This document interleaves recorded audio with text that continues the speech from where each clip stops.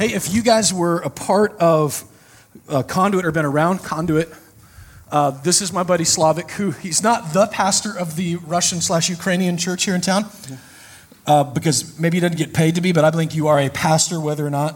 Because does God call you to do something, or does he call you what you already are? Like, I'm just calling this a table because that's what it is. So I'm calling Slavik a pastor because that's what he is. And if you were here around last year, maybe spring, February, we had a big semi-truck parked out front. And the idea was we were going to load it up with stuff that needed to go to our brothers and sisters in Ukraine whose lives were being destroyed in war. The reason we could do that is because of our friend Slavik. And he's here this morning because those goods, those blankets, those coats, those things that we sent are there just in time for winter. So tell us what's happening right now and a little bit of an update and a report. Well, I didn't know what I was doing. When I signed up, said, God, yes, let's do something. So to start, my name is Vyacheslav Alexeyevich Zadoyanchuk. Well, people call me Slavik, Victor, they call me Baba, they call me all kinds of names. We're going with Bubba from here on out. Forget Slavic, Bubba. Yeah. So I'm here to come and to tell you a few words. Дякую or большое спасибо. Those are the words in Ukrainian, thank you, and in Russian, thank you. Thank you, why? Because, as you know, in Ukraine, there is a war going on between two brotherly nations, Russians and Ukrainians. I mean, crazy. I married a Russian wife. So we are so close to each other, and all of a sudden, for what reason, I don't know, there's a war. Through all this, there's a bad news and there's a good news. Bad news is the war still goes on right now. Even though the media is not portraying it right now, but the pastor right now who are going into the war zone with the humanitarian help that you guys send, blankets and clothes, warm clothes, he's a little crazy. Pastor, he's just stepped into eternity. He's like, I'm live or die, I'm still with Jesus. So he takes this help, and bravery and craziness is kind of the fine line. I would just... There's a fine line between insanity and genius, and he has erased that line. Well, so he's given it away not to the refugees only who have been resettled in our central part of Ukraine, but taking it to the war zone, to those people who couldn't flee. Bullets still fly, explosives go off, people are in the trenches as we speak. So, craziness. But one thing I want to say, that you guys packed something in those boxes. That you guys speak one language. If you don't speak Ukrainian or Russian, you fluently speak one language. And this is language of love. You packed Jesus in those boxes. You packed those 2 fishes that multiplied with Jesus. And instead of one container, we have a problem. We have a second container sitting here in Nashville because you guys got involved. We are not screwing around. I was hoping maybe send a few things to Ukraine. I mean, I can't save the world. There is Jesus for it. But I thought whatever we can do to send a few warm blankets, we can do it. Then Conduit Mission stepped in. And now we have a second container that is full, ready to be shipped. We're just looking for a little money. But how much? Last container was $5,200 to ship. We have raised already close to $4,200. So you just need $1,000? Yes. Can we do that? Yeah, done. Okay. I'm afraid of you guys. I thought you were talking about something hard. Like, we could do that. All right. Anyway, so just here to say thank you. Thank you from the bottom of my heart, from the million Ukrainians in Ukraine who have been resettled for no reason, lost their livelihoods, lost lives. I can tell you a lot of horror story from the war, but I'm not going to. I just would ask you to pray. There's 5 things. There's a mile-long list of prayer requests. I'll tell you 5 things. 5 is pray for the wisdom for those in power to stop the bloodshed. 2nd is pray for reconciliation, so the hatred will not continue between brothers. Ukrainians and Russians, they are brothers. Third is, what is third? Third is pray for the necessities of life, like shelter, food, and access to medicines to be restored to the folks. Fourth is peace. Peace for that troubled nation right now. And I know only Jesus, the Prince of Peace, can really bring that to them. And 5th is the container. Stop praying for it. You already fixed it. Mark that off the list. Darren.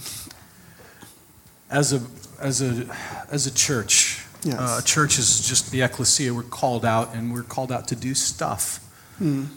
Jesus of Nazareth, Peter said, this guy just went around doing good. If Jesus had a business card, I do good on it. And so we, as a conduit, it's our great joy and our privilege to get to be a part of that. To love on some brothers and sisters that we may never get to meet this side of heaven. But don't you know, eternity, we have a long time.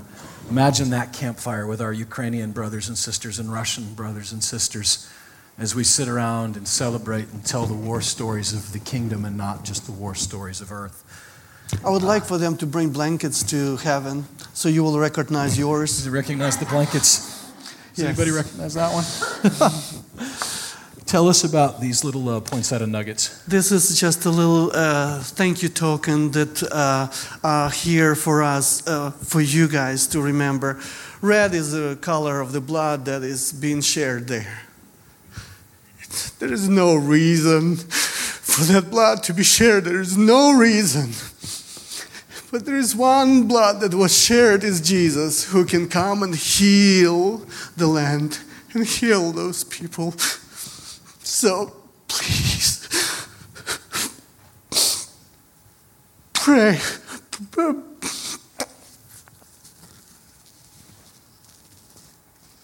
Sorry. Pray for those folks in Ukraine and Russia. Please. We can send blankets, we can send some food and stuff, but the soul, for them to be healed, for them to start reconciling together those wounds, only blood of Jesus can put them back together. Sorry, guys. Don't be sorry, man. Just pray for them, please. Stand and let's pray for them right now.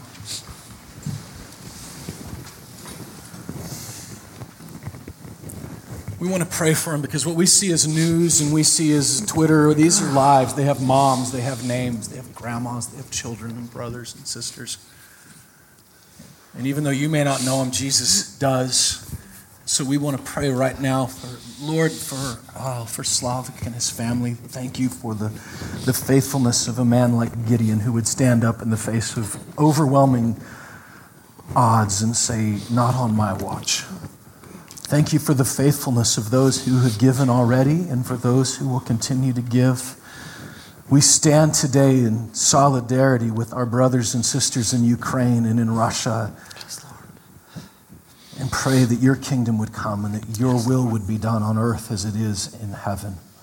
I pray for the peace that passes understanding, for courage, for wisdom. And that, Lord, you would be glorified somehow in the midst of all of this, that you would be glorified. Thank you for allowing us to play such a small part in this big picture that you're writing and that you're painting, God. I pray for the powers that be. We lift up the leaders of Russia and of Ukraine and of America, Lord, that we pray for them that you said the heart of the king is in your hand, and so we give them over to you. In Jesus' name, amen. Amen. Thank you, man. Thank you so much for being here.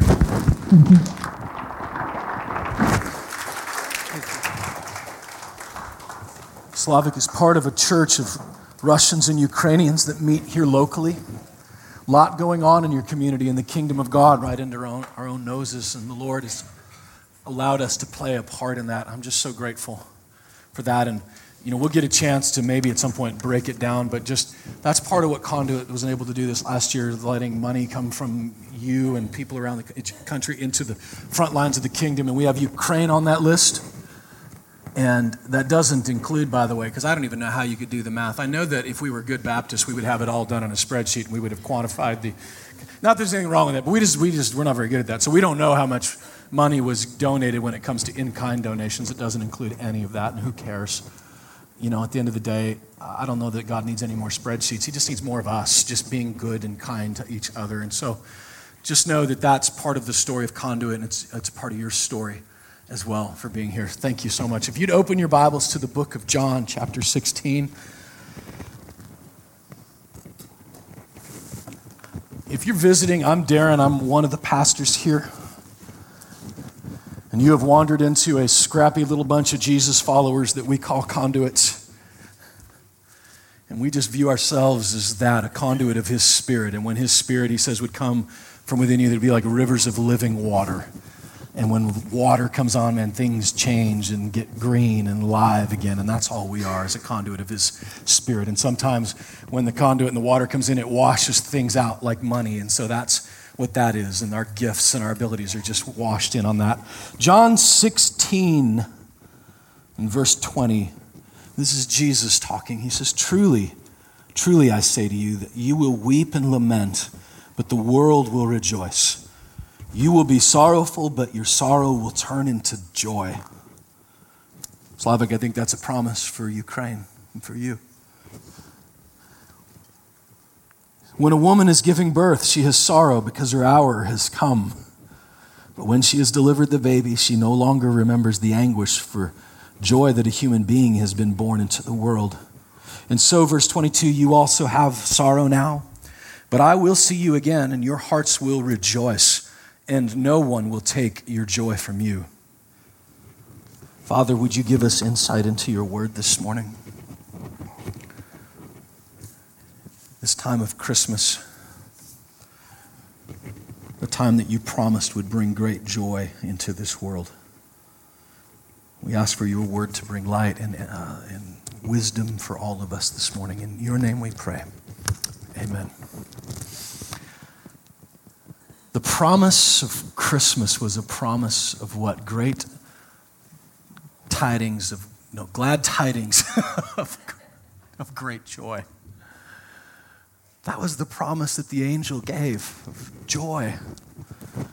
I remember, if you think hard enough, you probably could remember too a moment when you were a kid and you just felt so free and joy and just unfettered and not afraid. And for me, the memory that comes to mind immediately is dancing and skipping around. I might have been second or third grade. The front yard of my great-grandma Dunn's yard. We called her Mammal. Not even sure why. No one really ever explained that. But I was at great-grandma Bessie's house and caught fireflies. This would have been June or July in Nebraska, and the fireflies were thick. The mosquitoes and the fireflies were what we really were famous for. And I had a jar full of lightning bugs, is what we called them. And so full that it illuminated the whole room when it was dark. And so for whatever reason, I don't even know why, what I remember is skipping around the front yard singing "Joy to the World," the Christmas song, letting fireflies go, releasing light into the world. It's third grade. Feeling free and unafraid. And my great-grandma was sort of like this. My parents free-ranged us as children. You know what I'm talking about? They just let us go in the morning and assumed we'd get back by night, and they'd do a head count and start again tomorrow. And so the one constant and stability in our world was my grandma Dunn, my great-grandma Dunn. Now, she didn't like a few things in this world for whatever reason. She didn't like gypsies. I don't even know why. But I remember that in like first grade, she'd talk about, and I didn't know who they were even, but whatever reason, that was not something that she really liked. And she didn't like that I buttered my bread too thinly. You butter your bread like a bum, which is the other thing she didn't like was bums. So she... You got a lot of butter on your bread. I remember that, you know. But I also remember that she loved Jesus. And we'd go down there on Friday nights, especially after school. We'd walk. It was about a walk, maybe 1 mile. I think our entire town was like 1.5 miles. And we'd go down on Friday nights and watch. We had to sit through Lawrence Welk. But then 7 o'clock, one of us would get up and we'd take the vice grip pliers and change the channels. And we'd watch The Incredible Hulk and the Dukes of Hazzard. And every Friday night, I guess it was the CBS lineup. I don't even remember. But it was this sense of stability and safety there. And so I skipped around letting fireflies into the world. And it was 2 months later that I got to go to the first funeral that I remember. It was my great-grandma Dunn. And it was the first time in my little world when all of a sudden everything that I thought was stable and safe wasn't. And I felt sadness and I felt unfettered. I mean, unmoored. My life had come unmoored at that point. And when I think of joy, especially going into the Christmas season, the older you've been around long enough, you know that, hey, there are things that happen that absolutely upset the apple cart. That I can't, how do you say joy when this is happening in my life? How can I possibly ever feel joy again? You know, in our first service as part of our family since this church began, and we've known him for years before that, we knew him when he was born, was little Matt LaRocca. The first funeral I ever preached was of our little 12-year-old buddy, who it didn't turn out like it was supposed to turn out. How can you, when you've said goodbye, and some of you are like, man, that's me, I've felt that sorrow. How can I ever experience the joy that Jesus promised, the joy of the world? Is it incongruent? Is it even possible? Or even worse, am I a failure? Because everybody seems so happy, but I'm so sad. And today, what I want to talk about is the joy that Jesus promised in John 16. And the way that I want to do it is really, hopefully pretty simply, and that's to break down that, you know, what is the definition of joy? Like, what does it even mean? When I'm talking about joy, are you talking about the same joy that I'm talking about? And oftentimes, for me anyway, it's helpful when I'm thinking about what something is for me to know what it isn't. So I want to talk about what is the opposite of joy. And then the third thing I want to talk about is what is the counterfeit of it? What's the fake version of it? Because I've done some fake joy, and some of you have too. And then I want to talk about how do we cultivate it? Like, how does it actually, if it's a fruit of the Spirit that Galatians promises us. And if you remember, what do we say the fruit of the Spirit, singular, is love, right? But it's plural, love, joy, peace, patience. So I think that love is the fruit and that everything else is the expression, the experience of it. We talked about a few weeks ago that goodness is what God looks like.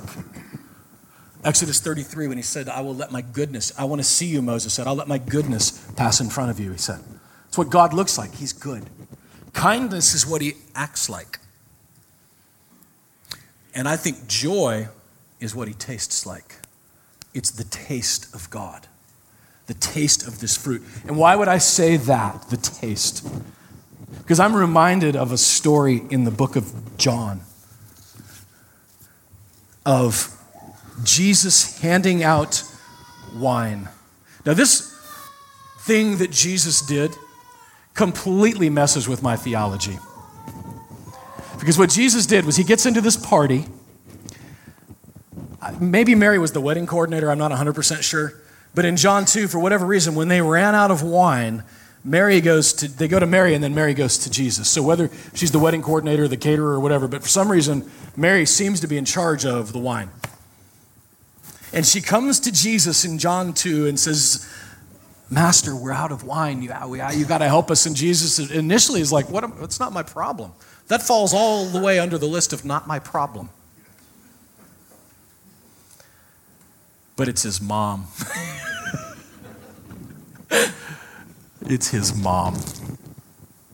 And that day, he calls for the servants.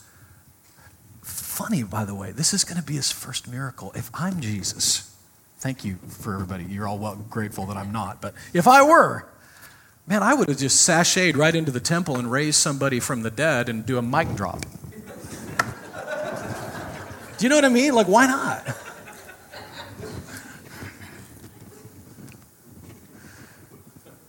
But he doesn't. Instead, he just gets the servants. He doesn't even make like an announcement. Just get the servants. Nobody even knows that this is happening. Get these clay pots. There's 150 gallons of water that he asks her to fill up, okay? He's not making a run to get some $2 chuck. Like, he is going for it.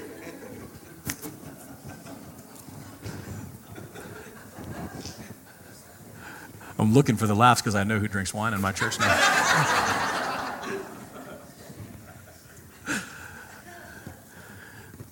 150 gallons. And here's what kind of messes with my theology a little bit.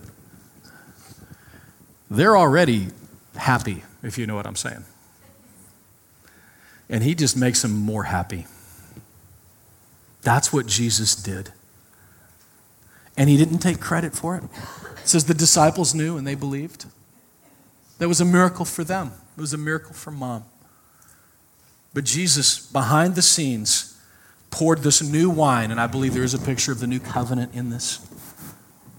The old wine and the new, because what do they say? That usually, the master of the party in John 2 says, you just will save the old stuff for the end, because by then they're all so buzzed that they don't even know, but you save the best for last. It's a picture of new wine, but wine in the scripture is a picture of joy. Jesus' first miracle was bringing joy to a watered-down marriage. He was bringing vitality and joy into the world.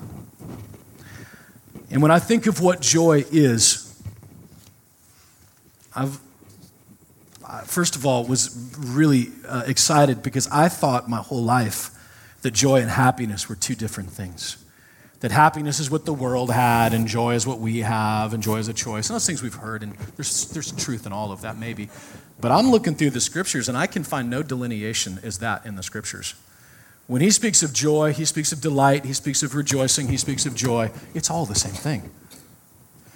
And I found, instead of me trying to make up my own definition, I really like what John Piper said when he said that Christian joy is a good feeling in the soul produced by the Holy Spirit as he causes us to see the beauty of Christ in the Word and in the world.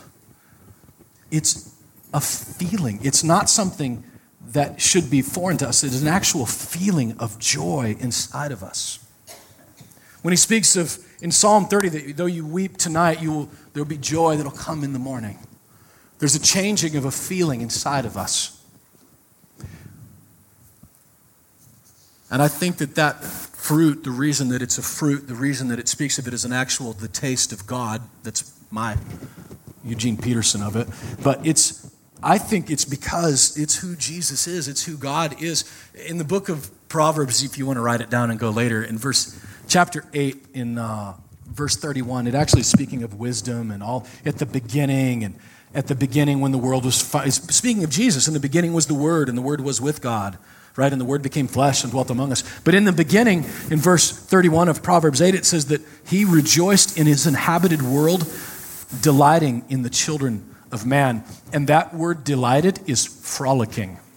It's Darren skipping around Grandma Dunn's front yard with fireflies, singing joy to the world. He was giddy about you and giddy about me, rejoicing over you. That's what he said, Zephaniah 3:17, that the Lord your God is in your midst, a mighty one who will save.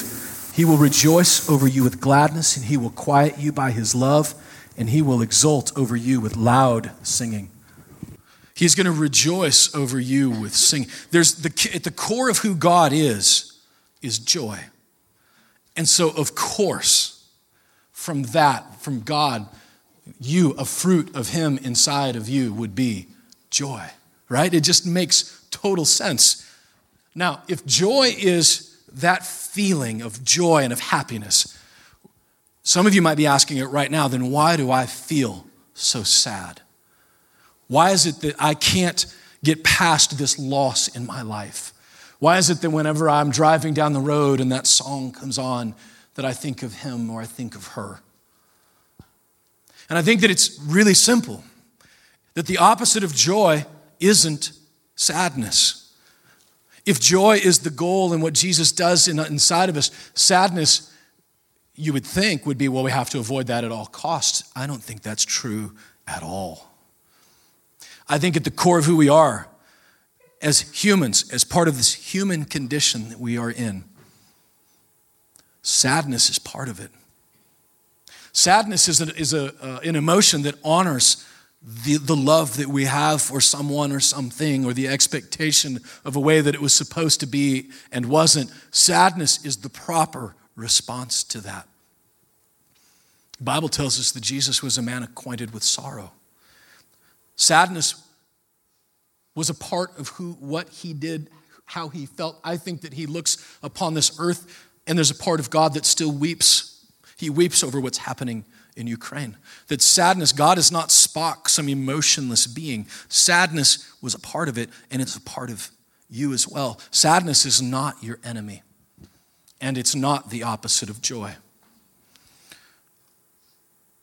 When you think about a person that you've lost, especially during the holiday season, but you know that feeling, someone who's died and they moved on, and you're not supposed to be sad, right? Because we're Christians. I shouldn't be sad about this. Or someone will say something extraordinarily unhelpful, like, well, I guess God just wanted another angel. You know, he just needed him there more than he needed him here. And all those unhelpful things that we say, all those unhelpful things because they don't help us to feel better about it. But doesn't it sneak up on you even years later? A movie or a song will come on and it'll just, like a kick in the gut.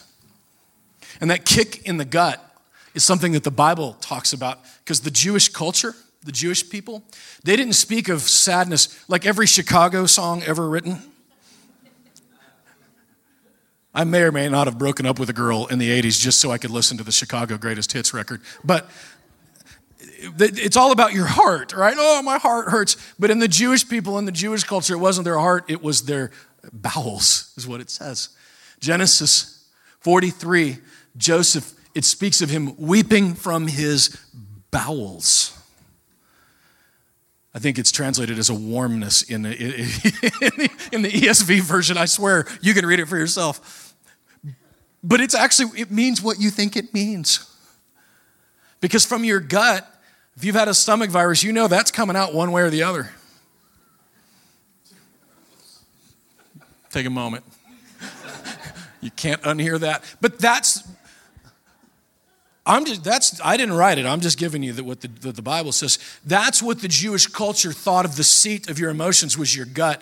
And that's why it feels like a kick in the gut. That's why it feels like when you've lost someone and you're sad and you can't even, it actually feels like a physical pain in your gut. The only language they knew to give it was Joseph wept from his bowels. It sneaks up on you. And to avoid it and to hide it, to try to lord over it, that's not the opposite of joy. If anything, there's a healing quality to it. It's part of the gift that he's given us so I can honor this love that I felt, this attachment. Even the disappointment, I can honor it with sadness. And so if the opposite of joy isn't sadness, what I would say it is, according to Romans 5, is hopelessness. The opposite of joy is hopelessness.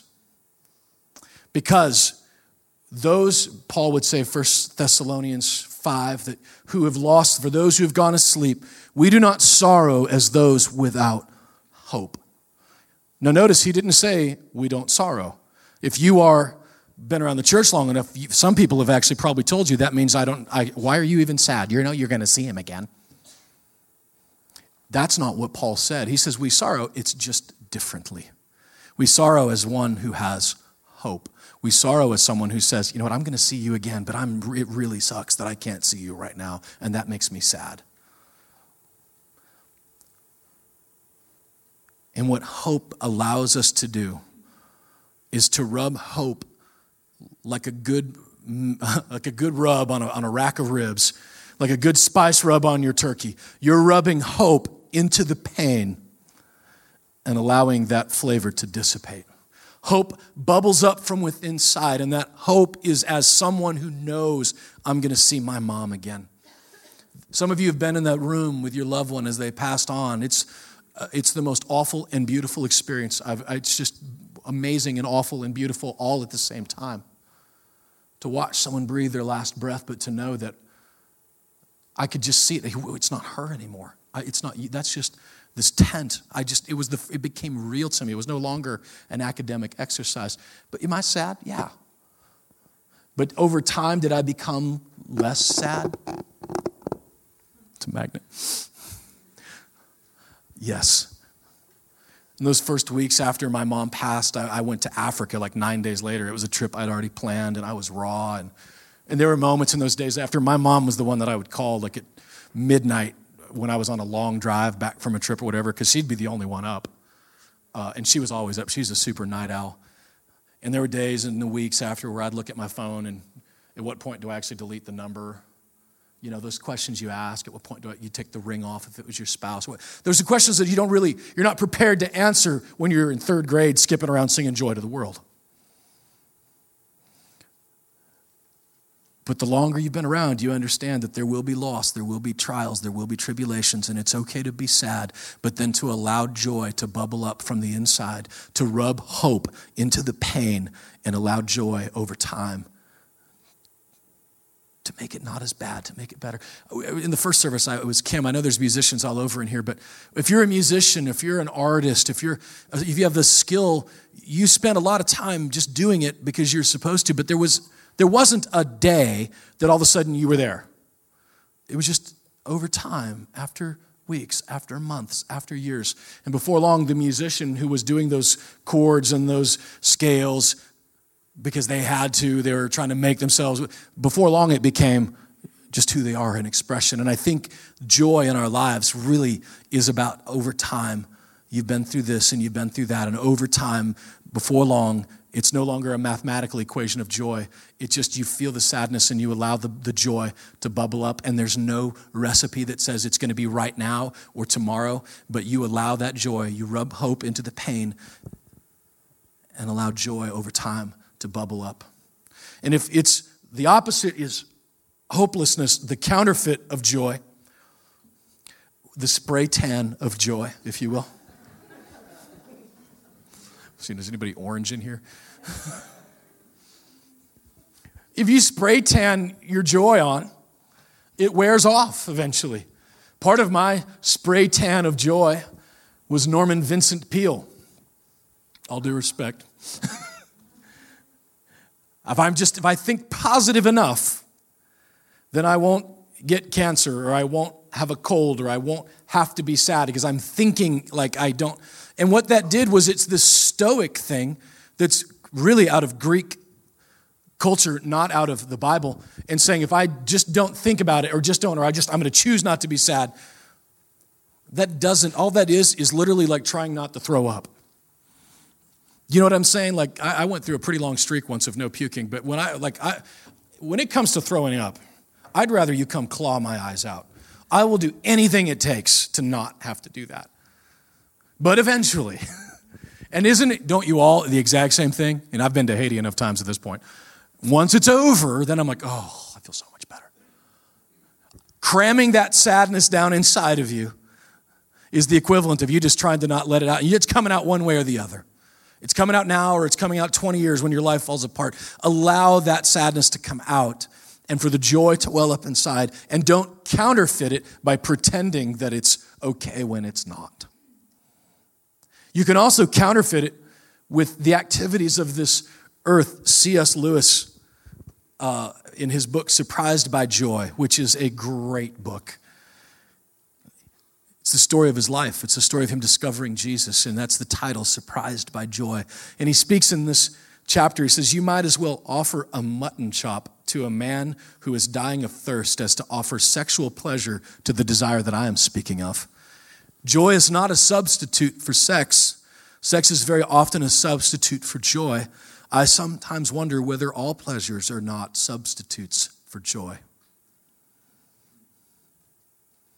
What he was saying and would go on to say was that there are many things in this life that we enjoy. And in the context of my marriage, in the context of the way that the Lord has designed us for relationship with each other, there is a joy, but it is a signpost on the way to the real joy. It is the blessing and not the blesser.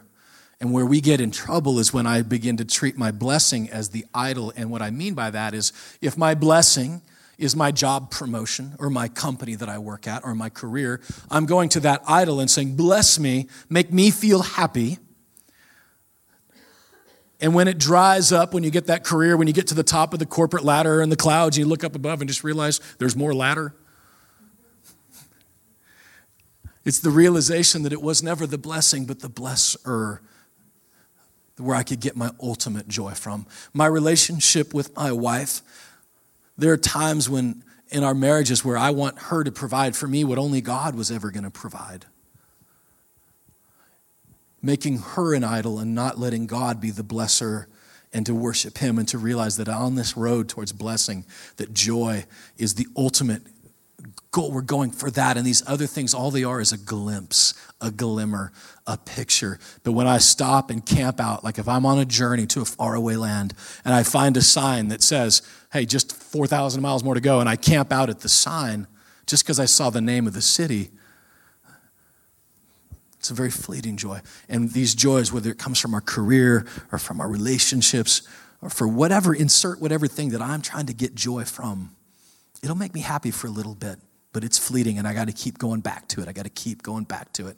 And so the counterfeit of joy is anything that I'm going to find joy and completion and happiness that is not Jesus himself. And the question for me, the question for you really then is, we know what it is, we know what it's not, we know what the fake version is. How do I cultivate it? How does joy grow inside of me? And if you've got your Bibles with you, and I hope you do, I would love for you to turn to the book of Jeremiah. And I apologize because some of you haven't been there in a while. But Jeremiah, just find Psalms and turn right. Psalms, Proverbs, Ecclesiastes, Song of Solomon, Isaiah, Jeremiah. If you've gotten to like Habakkuk, you've gone too far. But I want to read something to you because there's a picture in this for the Moab people, the people of Moab, that's a picture for us. The book of Jeremiah, for the first 45 chapters, was a book written from a prophet to the Jewish people warning them. For those first 45 chapters, that's pretty much all it is the prophet Jeremiah warning. It's God warning Israel. But around chapter 45, he switches gears. He pops the clutch. And he switches to the Gentile nations. And in this is a picture for you and for I when he gets to the people of Moab. And he says in verse 11 of 48 that Moab has been at ease from his youth and has settled on his dregs. He's saying, Moab, this country, this Gentile country, you've had it easy. You are just like Darren, skipping around and letting fireflies go. You have no idea how this world can be. And you have settled on your dregs. What is a dreg? How many have had a Snapple in the last month or two? You know about the Snapple? And you know what happens when you go buy a Snapple from the store? You got to shake it up. And why is that? Because all the good stuff floats to the bottom. And you could pick it up and you could see it's just a bottle of orange juice that's been sitting for a few days. The pulp and everything is settled to the bottom. The dregs is in wine, the stuff that floated to the bottom, but not the good stuff. In fact, it's probably helpful to have a wine lesson of how wine was made in the days of Jesus. They would take, so have you guys seen, maybe you've seen this on the TV, people in bare feet walking around on grapes and squishing grapes in between their toes? Probably wash them, not 100%. And so they'd walk around, they'd squish the grapes with their bare feet, and from that they would make wine. And they would take that concoction and they would pour it in the days of Jesus into clay pots, okay? And so what happens is the wine sits in this clay pot, and the winemaker, the artist, he or she would know at the exact right moment to come in because all the dregs had settled to the bottom. And they would come in at the right moment, dump it out into another clay pot, and keep the dregs behind. And then they would let it sit again for days and weeks until again the winemaker would come in and dump it out again and again and again until the wine was perfect. And so it makes sense when he says, Moab has not been emptied from vessel to vessel, nor has he gone into exile, so his taste remains in him, and his scent is not changed. Now think with me. Wine of the joy of the Lord that is your strength. When he has poured it into you, the earthen vessel, you and I, this jar of clay, if you will. And I am enjoying my life. The joy of me is in the... And suddenly, and without warning, someone came and turned over my apple cart. I got fired. The relationship fell apart. I didn't get the promotion. He died and he shouldn't have. I thought he was going to make it. My dog got ran over. Whatever it is, your wine has been poured out. And it felt like someone came and kicked you in the gut, but maybe, just maybe, the maker of new wine has come into your life and said, I don't want you, Darren. I don't want the dregs of this life, the smell of this world, the taste of this world to be on you. And so I'm going to need to, from time to time, come and dump and pour you out. Not because he's angry, because he loves you. In my heart, when I feel that sorrow, what it really did is it attaches me now to a place called heaven like I wasn't attached before. I long for a home that I didn't even know I longed for before. And when you're younger, it's okay that you don't long for it. You haven't been poured enough.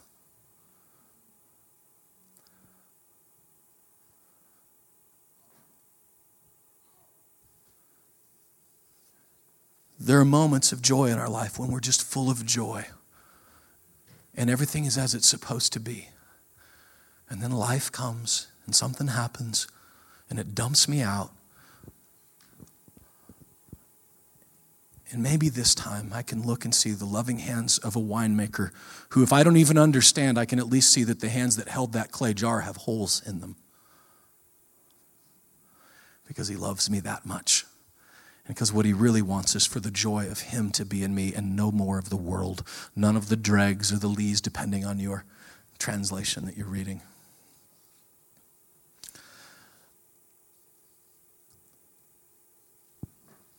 So this Christmas, if you have been poured out this year, for the longest time in my life, I would say, oh, poor me, poor me, poor me. Maybe this year I'm old enough and mature enough to say, no, Lord, pour me, pour me. Instead of whining, I'm whining. I'm saying, pour me a glass of joy today. At the end of Jesus' life, he would pick up a glass and he would say, this is my blood. I'm pouring it out into you. At the end of Paul's life, 1 Timothy 4, he would say, I'm already being what? Poured out like a drink offering. And the drink offering in the Old Testament, the Jewish people, which was instituted in Leviticus, and interestingly enough, it didn't actually come into effect until they were in the new land, in the land of Canaan, in the land of the new covenant. But that, be that as it may, that drink offering was about a gallon of wine. and they would pour it on the altar. Because it was a drink for God.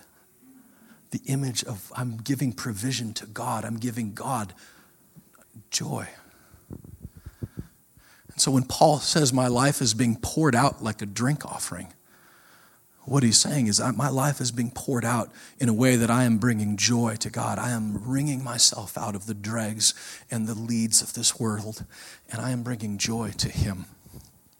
Joy to the world, for the Lord has come.